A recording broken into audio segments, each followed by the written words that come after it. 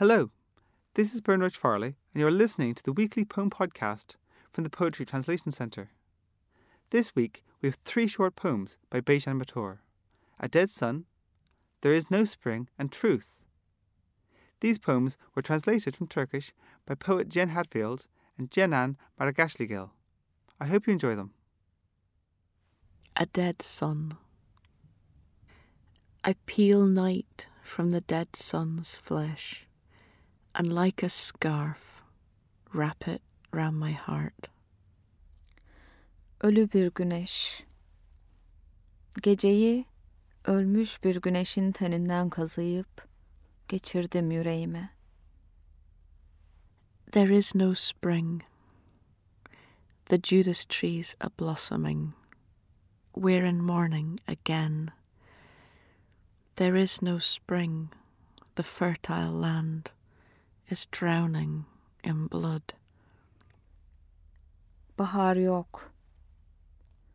Erguvanlar açmış, yastayız yine. Bahar yok, ülke yok ve her yer kan içinde. Truth. What stones know, humankind forgets. Hakikat, taşların bildiği, insanın unuttuğu. Thank you for listening to this week's poem podcast from the Poetry Translation Centre.